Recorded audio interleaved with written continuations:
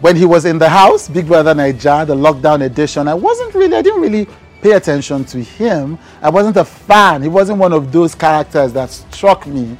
But nobody can avoid the influence, the sight of the man we call Laycon. Our fierce. Now, a few weeks ago, I saw him on an interview with one of my favorite YouTubers. I saw that interview and I thought, oh, I think I get it. I think I get why people love him so much. I think I get why he won Big Brother Naija. So I invited Laycon to the studio today to talk about what it means to be authentically yourself. What I think Laycon did and what attracted so many people to him is that he presented himself as he was. And just being myself. Because yes, I have flaws. I am meant to have flaws and then learn from them and grow from them. You know, and of course people projected, you know, desires, insecurities, everything to him. But he dared to be himself, and he dared us and he invited us more to like him for what and who he was. And he has been doing that ever since he left the house. There's a plain, simple, unbiased being that I am. What is the thing that you gain, apart from more than 100 million naira, when you dare to remain who you are, when you don't hide and bend and twist to fit the expectations of people? People will have expectations of you based off of the potential that they see in you. You know, at what cost is it, and what are the benefits to living such an authentic life? Today, on With Chude, I have Laycon. Now, shall we begin? Let me tell you something. So when I don't watch the Big Brother show. I like the Big Brother show, but I don't watch it. I always tell, so that sometimes I have to read up, what happened, what was the gist, etc. But I like the format. And then usually there's one person in the show that I always pay attention to. I always feel who is the most troublesome housemate. Okay. And then I pay attention. I'm like, oh, that's interesting. So usually when the show has ended, that's the person I want to talk to, the most troublesome person. That wasn't you last year. It wasn't me.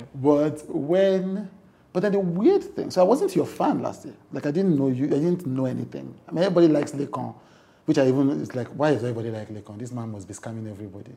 But then I watched your interview with Koti. Shout out to Koti, by the way. Shout out to Koti. That was and I said, now I know why everybody likes this guy. Now I know why everybody likes this guy.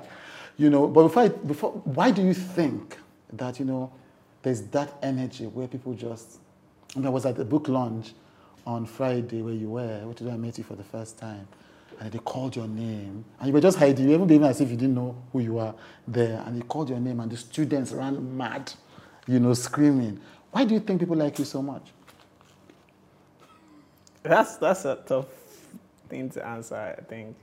Because why do I think people don't like me too? There's a lot of people who don't like me too. We're going to talk about those ones. Yeah, I mean, it's not even me trying to place importance on them not liking me. Right. It really doesn't matter to me. Mm-hmm. But I feel like it's just, I can't speak for myself on that, to be honest.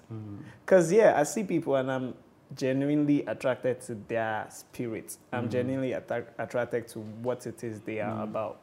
So I feel that's just it. There's a plain, simple, unbiased being that I am, and I think that's just what it is. Me just being it attracts people, I think. Yeah. And then it's just a very complex question because there are various reasons. There's people that like me because of the way I talk.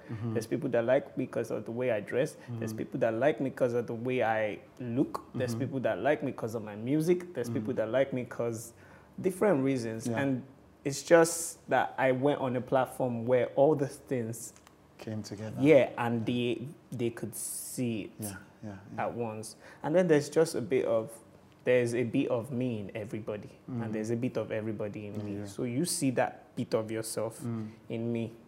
That's me. You're looking at yourself.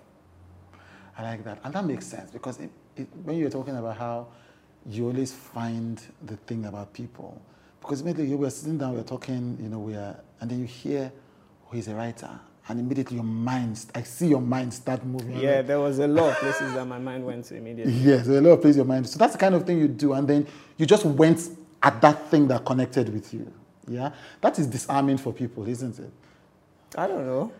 I don't like to think for other people. Because people, like me now, when I hear something, or when someone says something, I visualize it in multiple ways. Immediately. Yeah. That's how my brain processes things. That's why you can say, oh, let's go here, based on the fact that there's something here. And then I look at this thing, I say, why do we want to go to this place because of this thing? Because this thing is much more attractive here. And I've already processed it in multiple ways.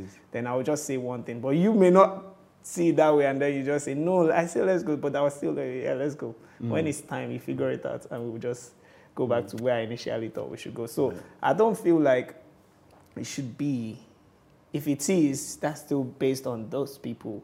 But for me, it's just me being me. That's me, genuinely me. It's not even, because you cannot act that. You cannot act who I am. Yes. I cannot. It's too genuine to be acted. So how do you cope with that?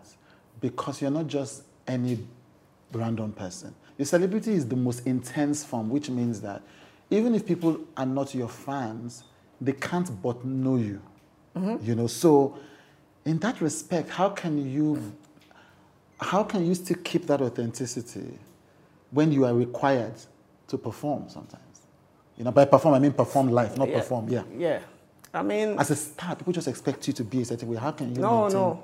maintain People would have expectations of you based off of how they feel like you are supposed to be in their mind. Yeah.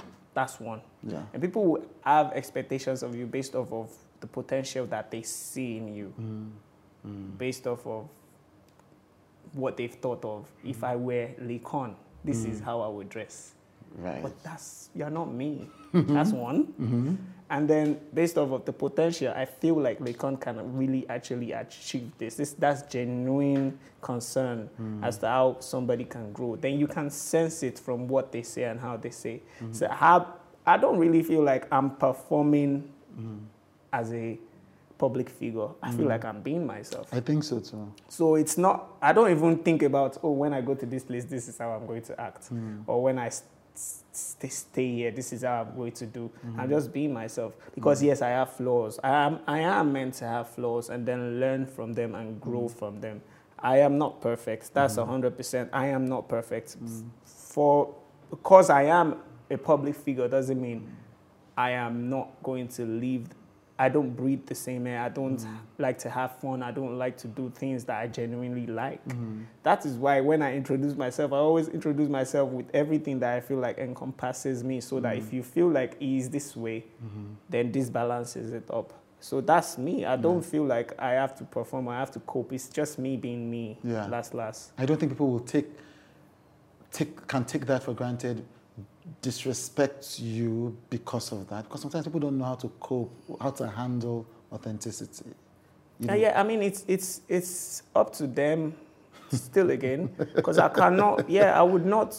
It's like this, when I adjust my life to people's, then I'll keep doing that, because people's expectations and opinions would always change. I have my expectations for myself first.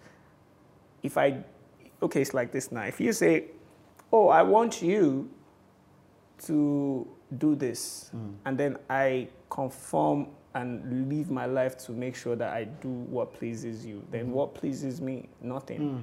Because now I'm submitting my own happiness to make you happy. And then yours will never stop, because mine would also not stop. But as long as I'm neglecting mine and I'm continuing to follow yours and trying to please you, I will not please myself. I would displease myself, which would in turn affect me generally as a human being. So I have to please myself first. Please myself in a sensible way, because although human beings are, yes, I have to do what I want to do, but still you have to be logical about it, which is why there are some people that you listen to and you still filter. So me, I filter a lot. When people have opinions about what they feel, I think about it. rationally? Does this go with what I want to do? So when people say, oh, you released music and it didn't get to this place, but it got to this place. I'm like, 6 months ago, my music wouldn't have even gotten to where it is now. But I measure myself based on what I've done before. If it's better than it, then trust me, I'm happy. Because that's growth. That's growth. There's a difference between working out every day for 1 year and working out 2 hours for just 2 months. Thanks for listening to this podcast. You've just listened to the free version of the With Chude podcast. To listen to the full version, search for With Chude on Apple Premium or subscribe to our Patreon via all.withchude.com. Also, we want to hear from you. Kindly rate this podcast wherever you're streaming from and share on social media. It validates the work that we do and helps us reach even more people. Thank you. Let's be human together.